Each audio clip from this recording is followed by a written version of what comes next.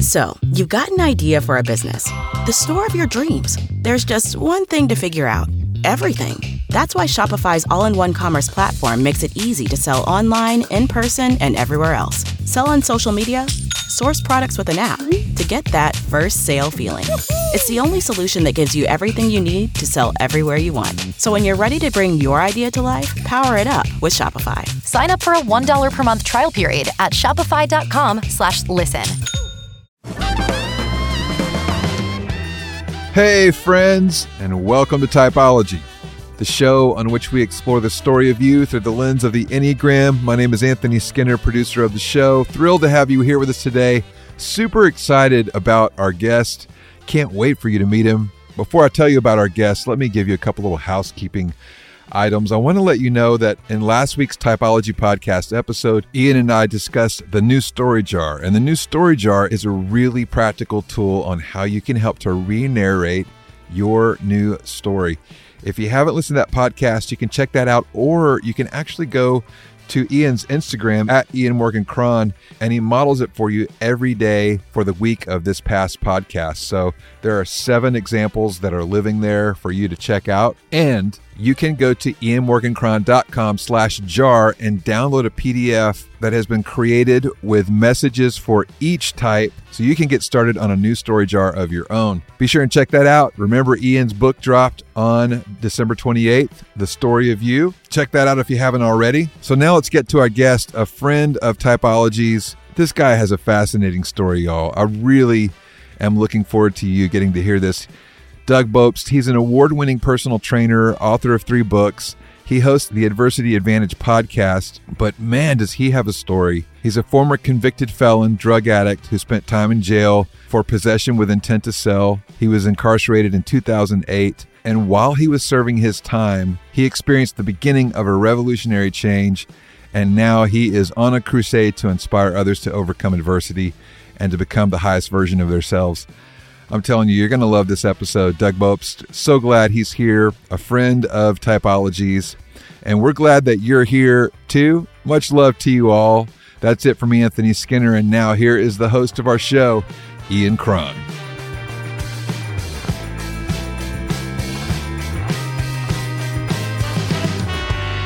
Doug Bopst, welcome to Typology. Ian, thank you so much for having me. I've been looking forward to this for a long time.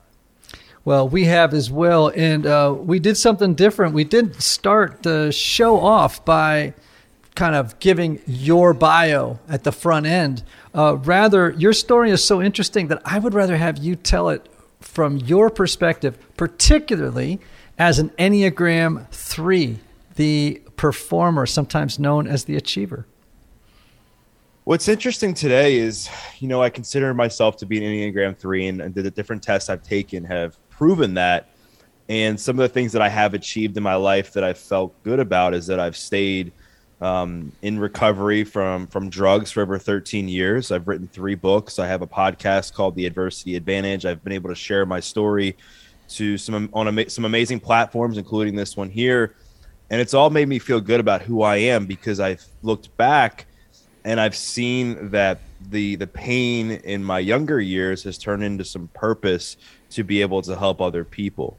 And I also see that as in my success as a personal trainer. I've been a personal trainer for almost 11 years, and that to me has been fulfilling. And it's really made me feel good that I am now using this tool that helps save my life in fitness to help others. But it hasn't always been the case that I was this positive achiever. Growing up, I dealt with all kinds of insecurities, pain, and trauma in the most negative way. My parents got divorced when I was 5. I was bullied a lot in school. I was picked on. And when it comes to achieving as a kid, I was always the kid who wanted to be good at sports. I wanted to be picked first for the team. I wanted to score the winning jump shot. I wanted to be the face of the team. I wanted to have, the most attractive girlfriend. I wanted to achieve all these great things. Problem is I didn't. I was the most unathletic kid there was. I was always picked last for the teams. I was cut from different sports teams. And it created this what's wrong with me mentality on the inside that just continued to stack as I got older. The more I got bullied, the more teams I got cut from, the more my parents' relationship split, the more abuse I began to suffer. Like, things started to stack really badly for me. And my first opportunity to really numb the pain in a significant way came from smoking pot. And the interesting thing now is pot is fairly legal in most states now, I think. And I never thought in a million years that my first hit off a marijuana pipe would lead me to being incarcerated on felony drug charges back in 2008, but it did. And the reason I share this is because when we make poor decisions like this, that we don't necessarily think about the repercussions down the line, we don't know where it's going to take us. And especially somebody like me who had this yearning inside to achieve greatness, this yearning inside to achieve success, this yearning inside to achieve goals in life and become the best version of myself that I just wasn't doing. And that one hit just quickly snowballed into me smoking it every day to support my habit. It quickly evolved into me being kicked out of my mom's house because that created tension in our relationship. I'm shipped to my dad's, who lives 30 minutes away. I changed schools all within 24 hours. And they thought in that moment that that would give me a reason to say, hey, let's pull him out of his environment. He'll change his friends. He'll change his habits. He'll change his behavior. This will be a wake-up call for him. But really, it just stacked more. What's wrong with me? How am I going to achieve anything? Why is this happening to me? Like, more so like becoming more of a victim of my own circumstances. And I chose to continue to use drugs and find different friends that were supporting those behaviors. Barely graduated high school. And then as I look back, I wanted to achieve different things by going to school. Like, that was a big thing for me, going to college. And that didn't work out just because the money wasn't there financially for my parents. I didn't get into some of the schools that I wanted to get into. So I needed to find a way to achieve something else. So I started selling drugs, and I became a really good drug dealer. Yeah. This is a 3-story, by the way. And we're going to circle back to it, but continue. Yes. So I barely graduated high school. I get out of high school. I start selling drugs. And then the more drugs you start to encounter, the more people you start to encounter, who are selling drugs, you end up meeting people who are now doing hard drugs. And that for me was, I met people who were doing coke. I got introduced to cocaine, which I loved, because when I snorted coke, I felt like I could achieve anything. You're talking to a guy who had the lowest of low self-esteem at that point in my life, even though like on the outside you would think, wow, he's cool. He's doing drugs. He's hanging out with all the cool kids. He's selling drugs. Like, life must be good. But really, I was emotionally bankrupt. And the problem was I developed a habit to coke, and I had some anxiety issues growing up, and doing coke every day and anxiety went about as well together as somebody trying to lose weight and eat pizza every day. It just doesn't work. Right. And what really ended up bringing me to my knees and crippling me in my addiction was opiates. And I had started to develop some severe anxiety in response to the drugs, my circumstances, just looking at my life and being like, what am I doing? Like, am I really achieving what I want? Am I really going anywhere? Like, is this really what I'm made to do? And a friend of mine offered me a 5 milligram Percocet.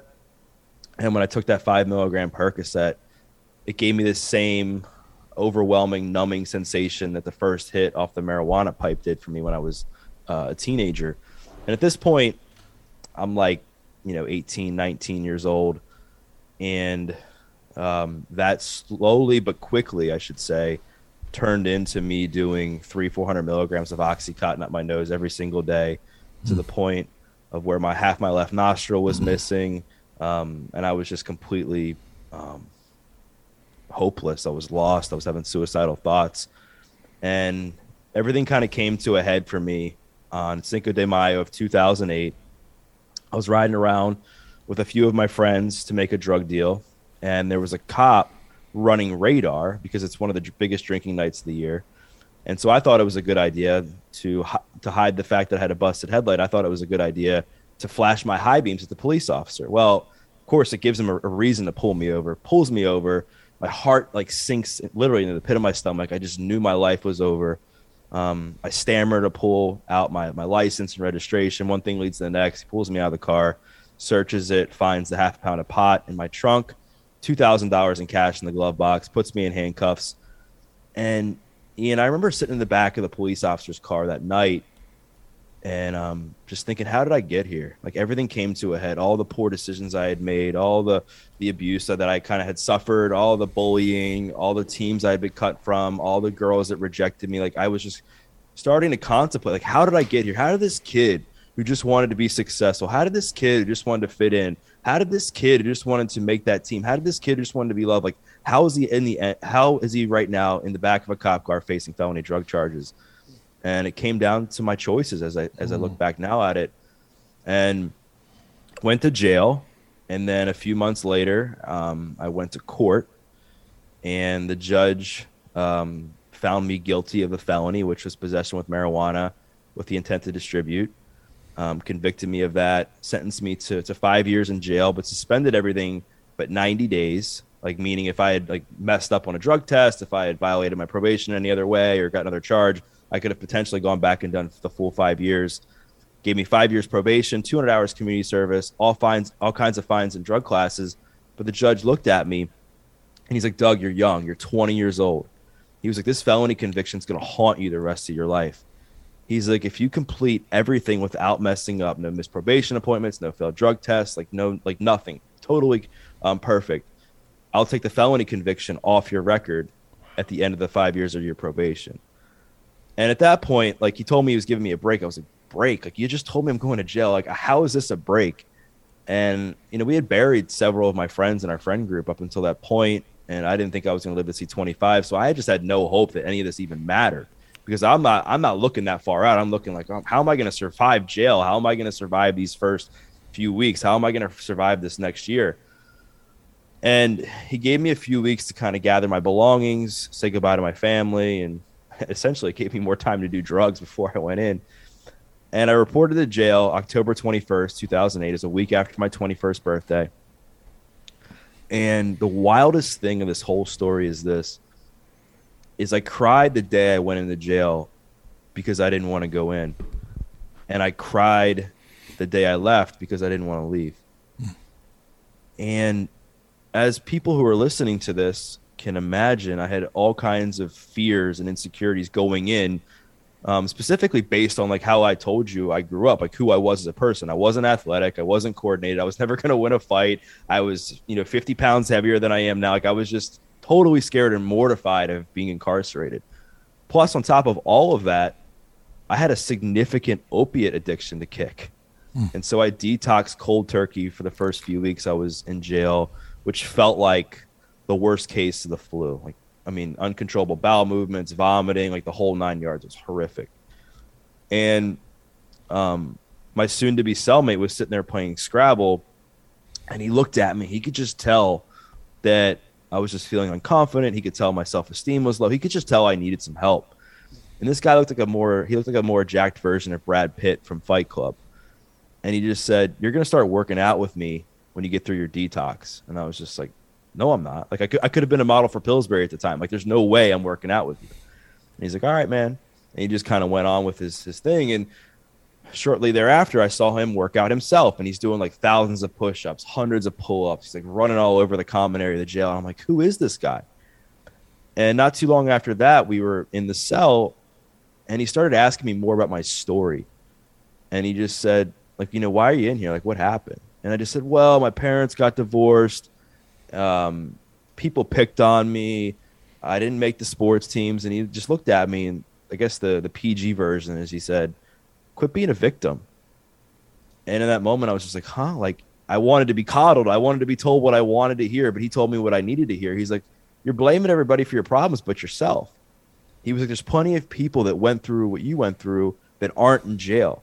He was like, "You chose to respond to your circumstances in that way." And as hard as it was for me to hear it in that moment, he was so right, because the drugs had kind of gotten out of my system. And I just was starting to think a little bit more clearly. And I'm like, I've had 21 jobs up until this point. I've damaged so many relationships in my life. I'm a drug addict. I'm a convicted felon. I'm in jail. Clearly, I don't know what I'm doing. And it inspired me. I felt empowered for the first time in my life. And he looked at me. He's like, you got two choices.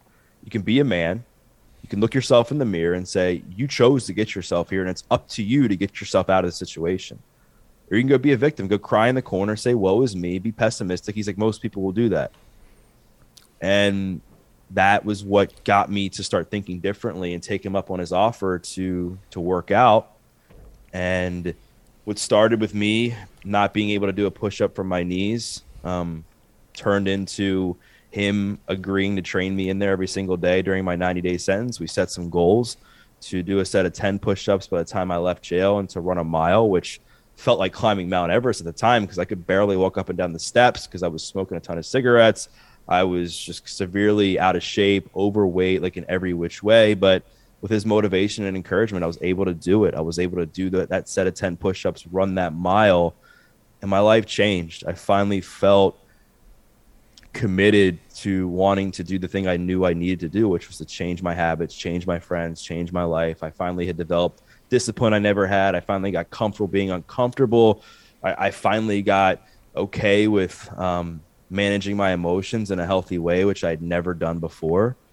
And then the day I left, I cried because I felt like this guy had just given me this gift and helped to change my life. And I asked him how I was ever going to repay him. And he said, don't mess up and pay it forward. And he gave me a workout plan that I still have framed in my place today, so I'll never forget where I came from. Got out, lost a bunch of weight, and got to a place fitness-wise where I wanted to help other people use fitness to change their lives. And that's why I became a trainer. And then time quickly flew by because I developed this new high, like I said at the beginning, of wanting to help other people use this gift that had been given to me to achieve greatness in their lives. And I quickly built a personal training business. I completed everything that the judge asked me to do without messing up. And he ended up taking the felony conviction off my record in January of 2014. And that inspired me to write my first book, From Felony to Fitness to Free. And then ever since then, I've been on an absolute tear to not only to share my story, but to help people make the most of their second chance, turn a negative into a positive and become the best version of themselves. And actually the felony is officially expunged from my record as of last year. So that's the briefest I've ever told my story. So hopefully people could get an idea of the craziness that happened. Wow. Well, thank you so much. You've given me so much that I want to speak with you about. One thing that I think is interesting that I really want our listeners to hear, which is that people tend to think of Enneagram 3s in a very stereotyped way, which is they all want to be investment bankers. They all want to, make it in the corporate world or be salespeople. And they have to remember that the unconscious motivation is that need to succeed, to appear successful, and to avoid failure at all costs. But it's contextual. So if you're a drug dealer, you just want to be the most winning, hottest, most successful drug dealer around. Yep. Right? If you're born into, let's say, a mafia family, you want to be the Don, right? So, and, if you're born into a wealthy family in Greenwich, Connecticut, you may want to end up being an investment banker, the head of, the CEO of, Citibank or Goldman Sachs. But the point is that it's not always, I want to have this and, a house. It's really about, I just want to achieve. I want to perform. I've got to be the best. I got to win. And I got to make it look easy. Right? I got to make it look easy. So that's the first thing that I want to sort of highlight from your story, because it's such a great, great lesson. And it's interesting because Doug had this from the very beginning. He imagined himself on the football field, like being the face of the team, all those kind of things you hear in your story, Doug. Very 3-ish, right, Ian? Yeah, absolutely. And so one of the things that I also found interesting, inspiring, that I wanted to flag. So I just released a new book called The Story of You. And the book's premise is that all of us pick up a story in childhood that we use to explain who we are to ourselves and to other people. It's made up of internalized messages, false beliefs that we get from our culture, our parents, our situation, our traumas, our teachers, all those places, right? And you actually enumerated some of them, right? What's wrong with me was one thing that you mentioned, right? So one part of one of the stories that you've told yourself growing up was, what's wrong with me? There's something wrong with me, right? There's something deficient about who I am. There's something that, for whatever reason, has left me inferior to my peers. Like I don't belong might be another one, right? And that's a story that you ended up telling yourself about who you are, and that led you down the road to where you got, right? And what it sounds like happened is that you restoried yourself. Like you wrote a new story for yourself. And I want everybody to hear that, because that's like the premise of the book. And and of course the bottom line is that we want from the book for people to be able to learn how they can rewrite the story of their life, which is in essence what you just described. You're so spot on. And I think so many times people, when they're writing the story of their life and as it unfolds, they get to a bad chapter in their life or a few bad chapters like I experienced. And like me, what I did is I took that pen, and instead of rewriting my story as a teenager, I threw it in the sewer drain and said, you know what? It's over. I feel so disempowered. Like, this is it. So I might as well just go as far down the addiction hole as I can. I might as well just continue to numb the pain, continue to sell the drugs, continue to not believe in myself, continue to damage relationships, because it doesn't matter. Like, my life's not going to get any better. Right. And I was also under the impression, I'm a Christian now. I know you guys talk about Christianity, and I grew up like old school Greek Orthodox. And I knew that if I was good, I went to heaven. If I was bad, I went to hell. And so I already had assumed I was going to hell based on my choices. So I just said, you know what, screw it. What's it matter? I'm already going down the path. I can't improve my life. I didn't know about the story of Jesus and the power of the resurrection until later on in my life. And I share that because there's a lot of people that feel this way, whether they're Christian or not. They feel so disempowered, and they feel like their story stops there. And I felt that way up until that point when I was in jail talking to my cellmate. And that's why I tell that story, because it was so important at that time, is that I felt the story was over. I didn't think my life was ever going to get any better, because I had failed so many times. And like you said, I created this story in my head. That's who I was going to be. But when he said, Doug, you have a choice. You can turn your life around, but it's going to be hard. It's going to be up to you. It's going to require you to put effort in. And then once I believed him first, right? And then I believed in myself just a little bit, and I gave that new story a chance. I saw me searching for that pen in the sewer drain, slowly but surely, and picking it up and starting to rewrite that story. Wow. And it was so powerful.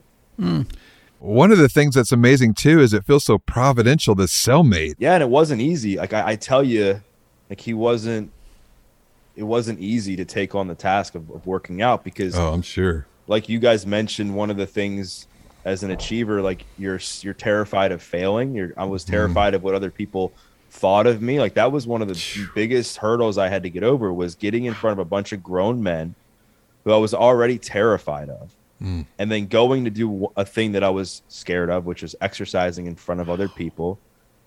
And then on top of all that, I can't even do a push-up from my knees, and I collapsed. And then worrying about what they were going to think. But once I did that, and they didn't say, oh, you suck, you're weak. Once they didn't say that, and once I accepted that, okay, that's just a story that I've created in my head. Nobody cares that much about me. If anything, they're maybe a little bit inspired, because they're looking at you and saying, wow, at least this kid's giving it a shot. I was just like, oh, I can do this. It doesn't matter what anybody thinks anymore. And that was powerful as well. I love that you said that you recognized that was a story you were telling yourself. Yeah. That this narrative that you had of what they were thinking might not necessarily be true, which plays into everything you talk about in the book, Ian.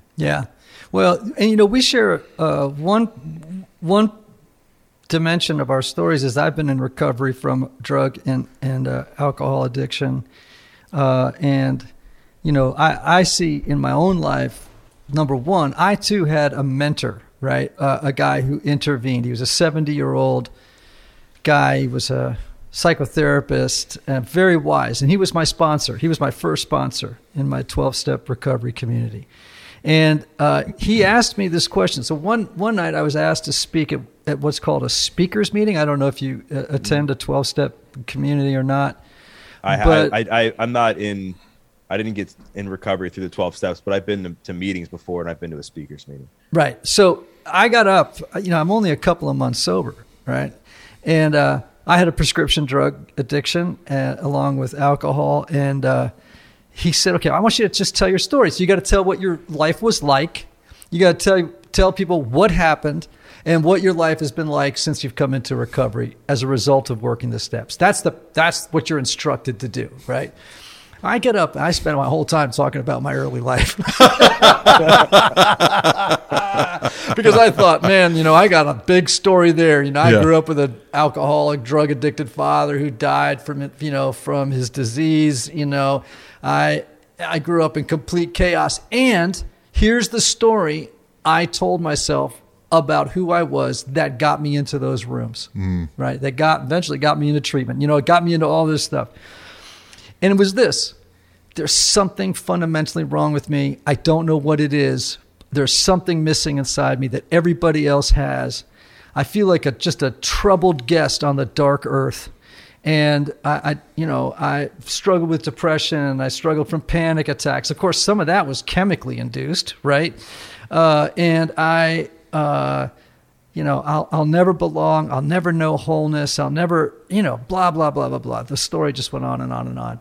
And I had been, certainly a victim mentality, but in a way I kind of earned it honestly. You know what I'm saying? Like, in other words, I had been victimized. I mean, so we can't, but I didn't have to become a victim. I'm just saying I was victimized, right? By circumstances, by different people. There'd been sexual abuse, there'd been physical abuse, blah, all that stuff. And I tell the story, and then that night after I was finished, where he and I are driving home. He's 70 years old. He was so smart, man. He looked at me. He goes, "Hey, Ian, do you ever wonder if you're living in the wrong story?" And that sounds a little bit like, someone could have asked you that question, and you might have had the same answer I did, which is like, God, I hope so, because this story sucks. Yeah, you're right. I had the same thing, like you said, of what's wrong with me? Like, why am I not fitting in? How come my friends can eat the same foods I'm eating and they're not gaining weight? Like, why am I wearing husky pants and others aren't? How come every time I like a girl, they don't like me back? All these different scenarios that happen. They happen, though. And that was true. That helped validate the story I already had in my head. And then I saw that my family, like, health genetics weren't the best. So I'm like, all right, I'm going to be like overweight and unhealthy for the rest of my life. And then I've learned that that's not true. But another big moment of this story in my head came significantly after I got out of jail. I had still, like, years later, like, I was probably in my early to mid 20s. It had been years since I had been in jail. I was incredibly fit. I was healthy, but I still saw the old Doug in the mirror. I still saw the overweight Doug. I still saw the Doug in the mirror that was getting rejected by girls. I still saw the Doug in the mirror that was dealing drugs and that was wronging people and that was a felon, like all the things. And I was wondering, what was wrong with me? I was like, how come people are telling me that I look like Mark Wahlberg? And I'm looking in the mirror and I'm like, I don't believe it. Like, I'm terribly ugly or I'm overweight. How come I'm the guy that's being told that, I'm fit and all these things, but yet I'm still terrified to ask a girl out in a grocery store or online? Like, I was mortified. And I was like, what's wrong with me? What happened? And I remember saying to a few friends of mine who were a bit older, and they said, well, what happened in your childhood? And they knew my story. They knew my parents were divorced. They knew I got addicted to drugs. And I was like, you guys know my story. But they're like, how did you talk to yourself? How did people talk to you? And I started to really explain more into that. And they were like, your brain is just wired. Your brain has been essentially hijacked, and you've believed these lies, that people have told you, and you've accepted that as your truth. And you need to rewire your brain and take a look at your trauma and everything. And that's what honestly inspired me to go to therapy and work through that, because I wanted to, again, change the story I was telling myself. Because while I had had so much success in business and as a trainer and all the other areas of my life, the one area I still wasn't having success in was how I like treated myself specifically, and how it pertained to me wanting to have a partner. And that was something that I wanted to achieve. And I think the theme of my story, specifically being a 3 Enneagram, is that like when I feel that I can't achieve something, or I feel like something is not going my way, I want to be able to do whatever I can to achieve that thing. And if I can't, like when I was younger, I would numb it with drugs. Like I didn't make the teams, I didn't get the girl, I didn't have good relationships with certain people, so I would numb. But now I've changed the story and being like, no, if you want it bad enough, you can achieve it. It's just going to take some work, and you to surround yourself with the right people and instill some healthy habits and continue to challenge yourself to get better. Man, this is a fastball down the middle, isn't it? I can just keep swinging at this pitch all day long and hit it, you know, because it's just right in the zone of where we are right now. And, with all that's the writing and everything else. And one of the things you just highlighted are that every personality style, all 9 personality types, their story includes just a catalog of false beliefs about themselves. And about the world. Like, for example, an Enneagram 3 sees a world in which people only value them for what they do and accomplish, not for who they are inside. Right? And, as a young man, you clearly bought into that belief, right? Like, I have to achieve, I have to be successful, I have to, find my way in the world. And when you didn't, because that was such a value to you, it was defeating, right? It just was, utterly demoralizing and defeating. And and then that message then becomes, what's wrong with me? There is something wrong with me. I can't achieve anything. And yet that's, by virtue of my personality, what I want more than anything else. Right.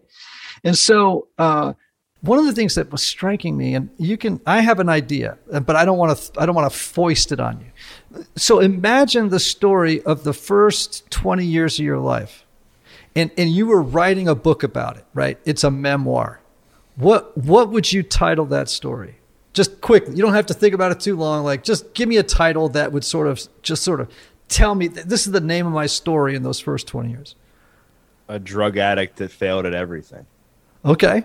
No, we'll start with that one. All right. A drug addict who failed at everything. Okay. And then what would you name the story that you live in now?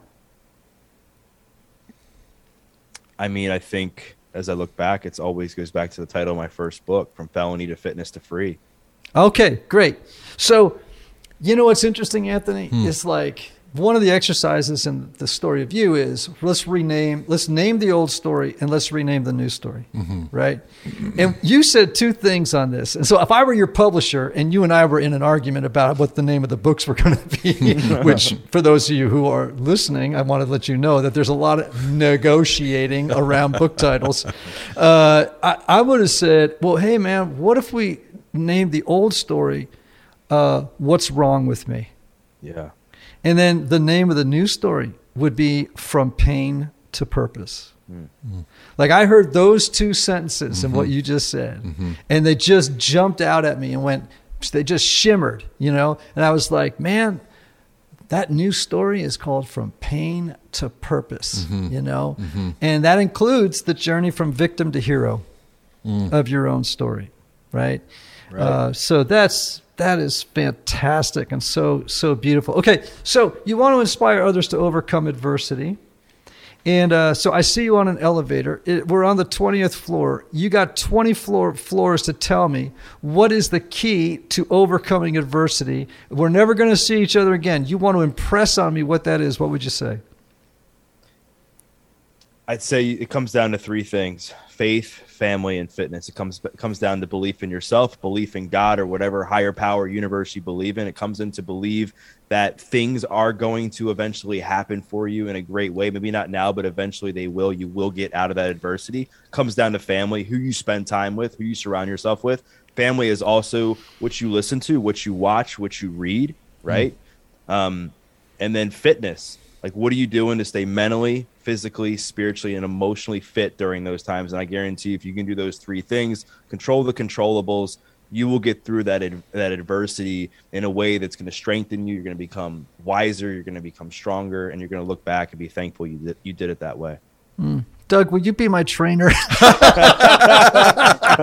No, he's looking at me. He's going, no, man, it's too late. It's just way too late, and you look way too bad.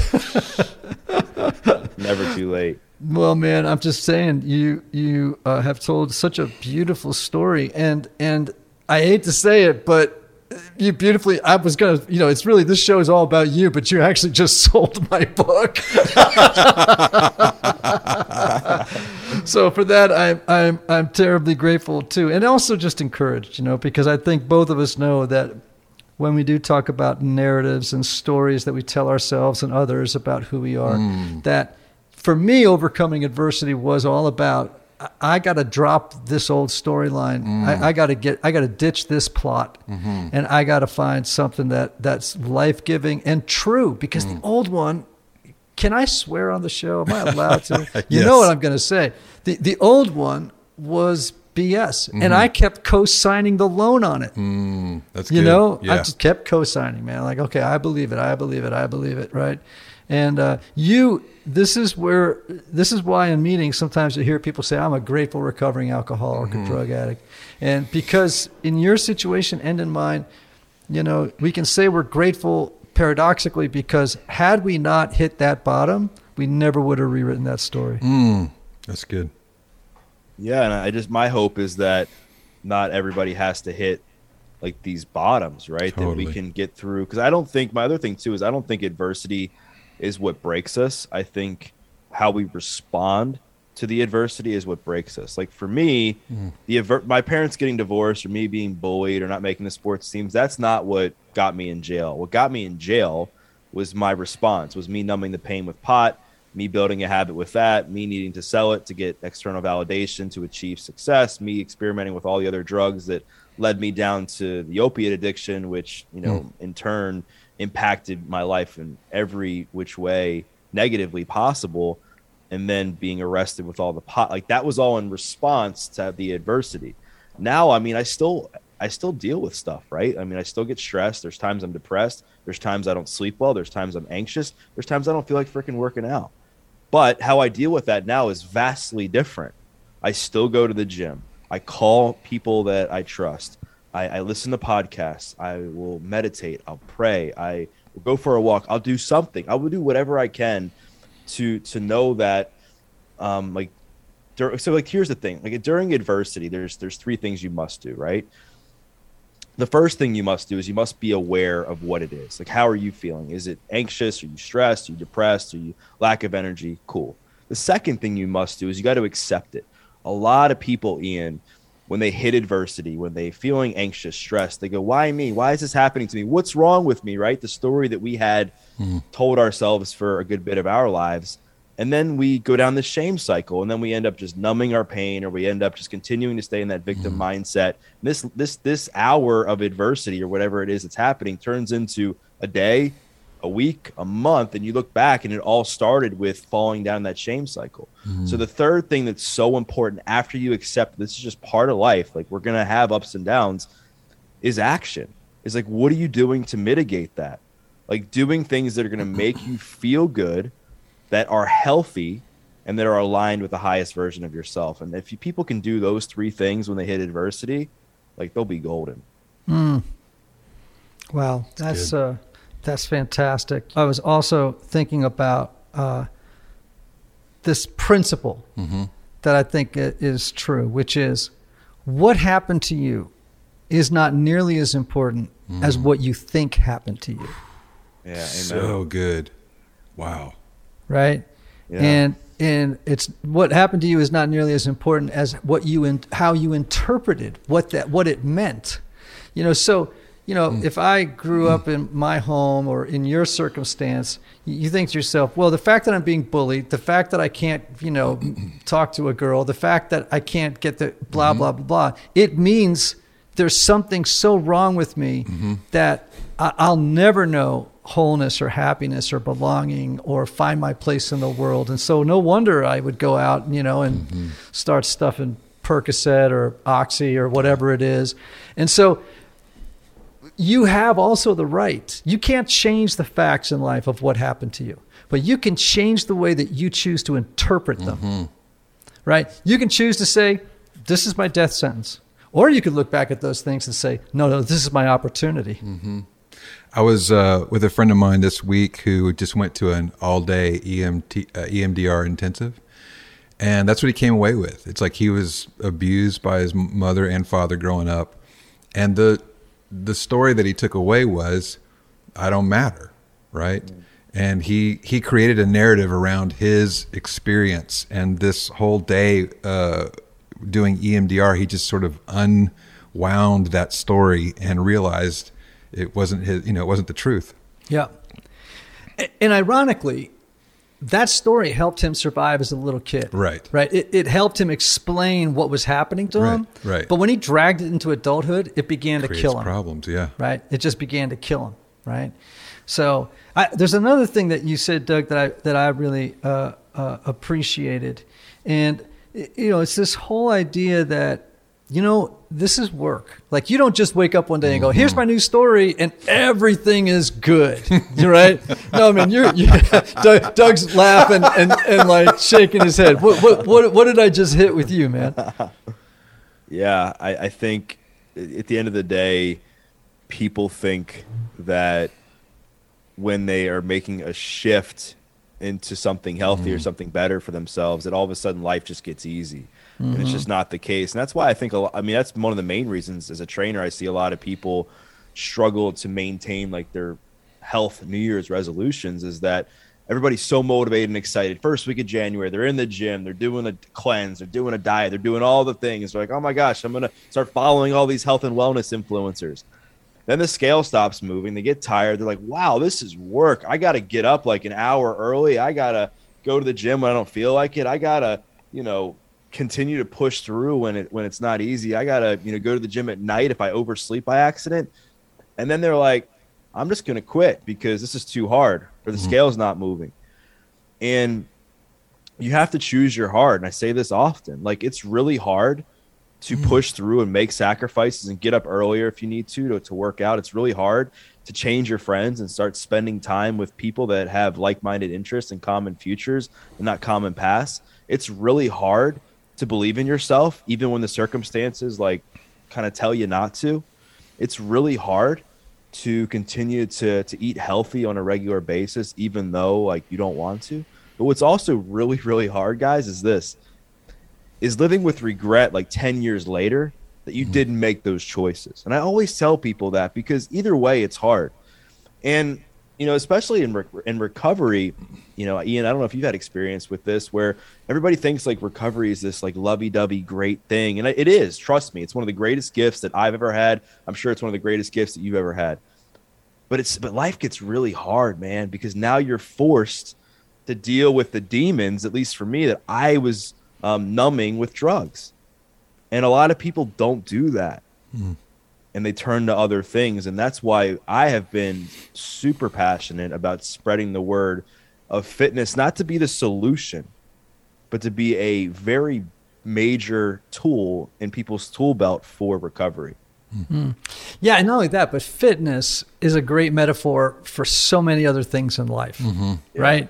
Whether it's in your career or it's in your marriage or whatever, we use those metaphors all the time. Oh man, that was heavy lifting, or this season of my life, man, was it's going to be it's a marathon, not a sprint. We use these things all the time. And so I think using fitness as a portal way into helping people become not only the physical the best physical expression of who they are, but the best emotional, spiritual, and psychological expression of who they are as well, because all of them require time in the gym.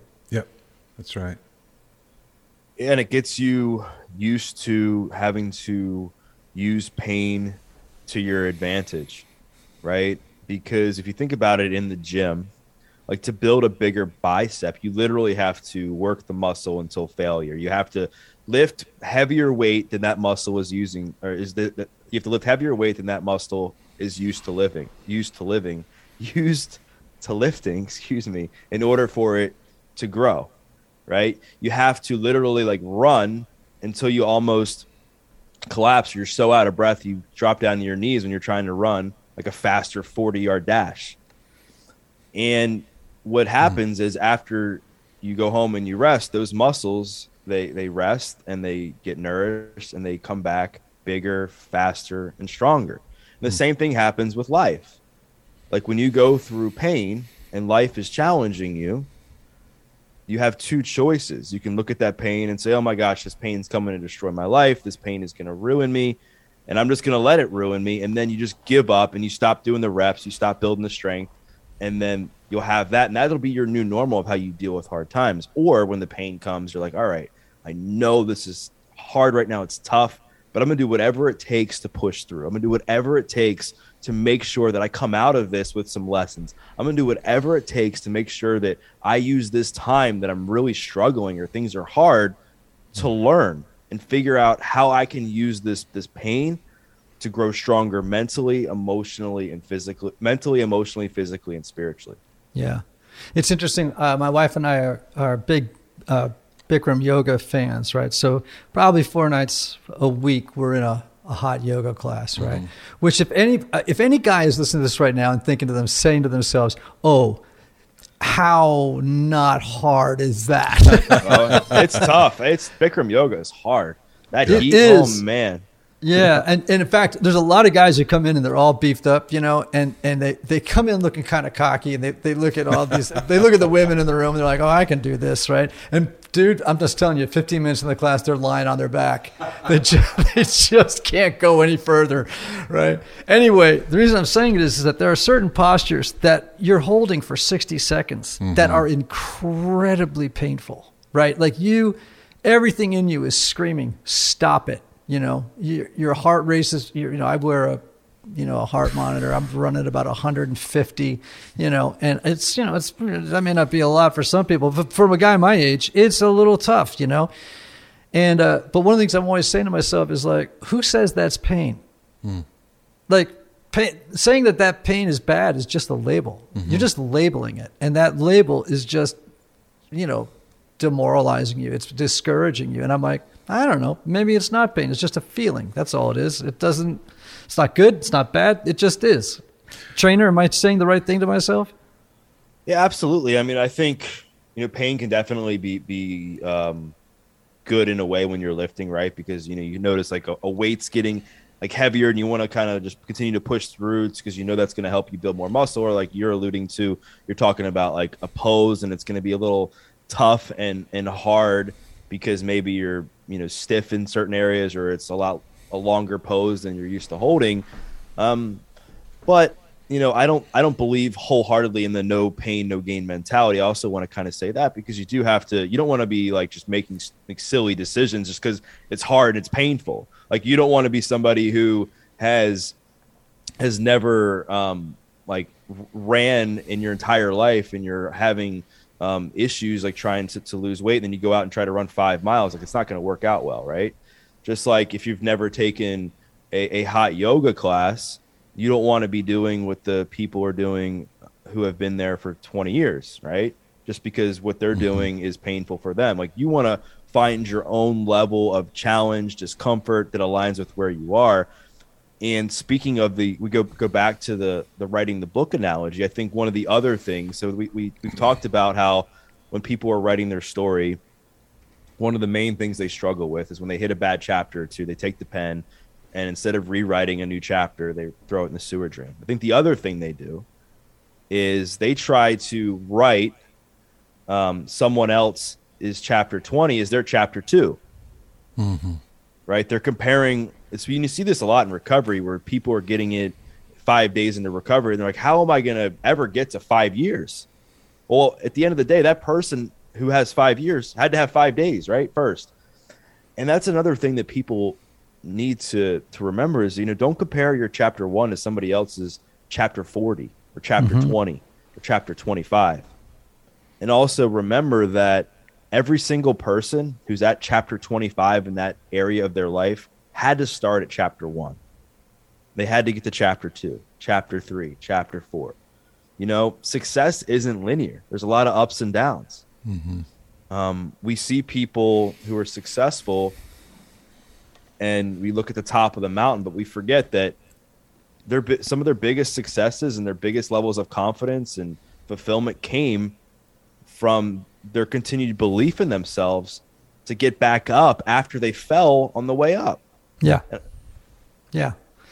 Well, so this has been a great conversation, Doug. I feel inspired. I feel like I understand you threes better. I also feel like it's just been an affirmation of so much happening in our lives here around the typology offices, and I'm deeply appreciative. So tell everybody about where they can find you, about your books, and all that stuff. I want to first thank you for having me on. I mean, this definitely it challenged me, because while I do know the Enneagrams, I'm not my main wheelhouse or expertise. So it definitely got me out of my comfort zone to think okay, how can I tell my story in a way that's going to relate to the Enneagram and to your audience specifically? So I wanted to thank you for that. And if people want to connect with me, if they want to listen to my podcast or read my books, the easiest way, I guess, is if you go to DougBopst.com. It's got the links to buy my books. You can access my podcast there, which is called The Adversity Advantage, wherever you listen to podcasts. I'm on social media at Doug Bopst. I'm probably the most active on Instagram, so feel free to find me there and share a takeaway with me from this episode. If you learned anything, I'd love to hear it. Great. And by the way, everybody, just so you know, Doug's last name is spelled B as in boy, O-P as in Peter, S-T.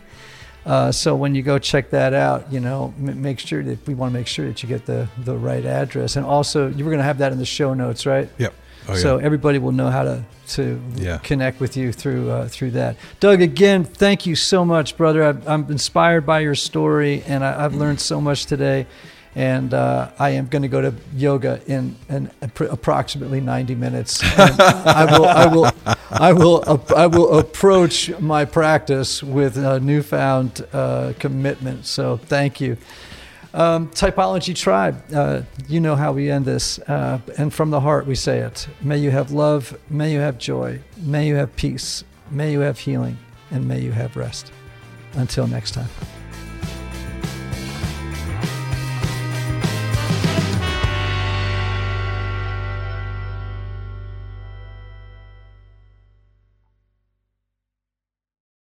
So, you've got an idea for a business. The store of your dreams. There's just one thing to figure out. Everything. That's why Shopify's all-in-one commerce platform makes it easy to sell online, in person, and everywhere else. Sell on social media. Source products with an app to get that first sale feeling. It's the only solution that gives you everything you need to sell everywhere you want. So when you're ready to bring your idea to life, power it up with Shopify. Sign up for a $1 per month trial period at shopify.com/listen.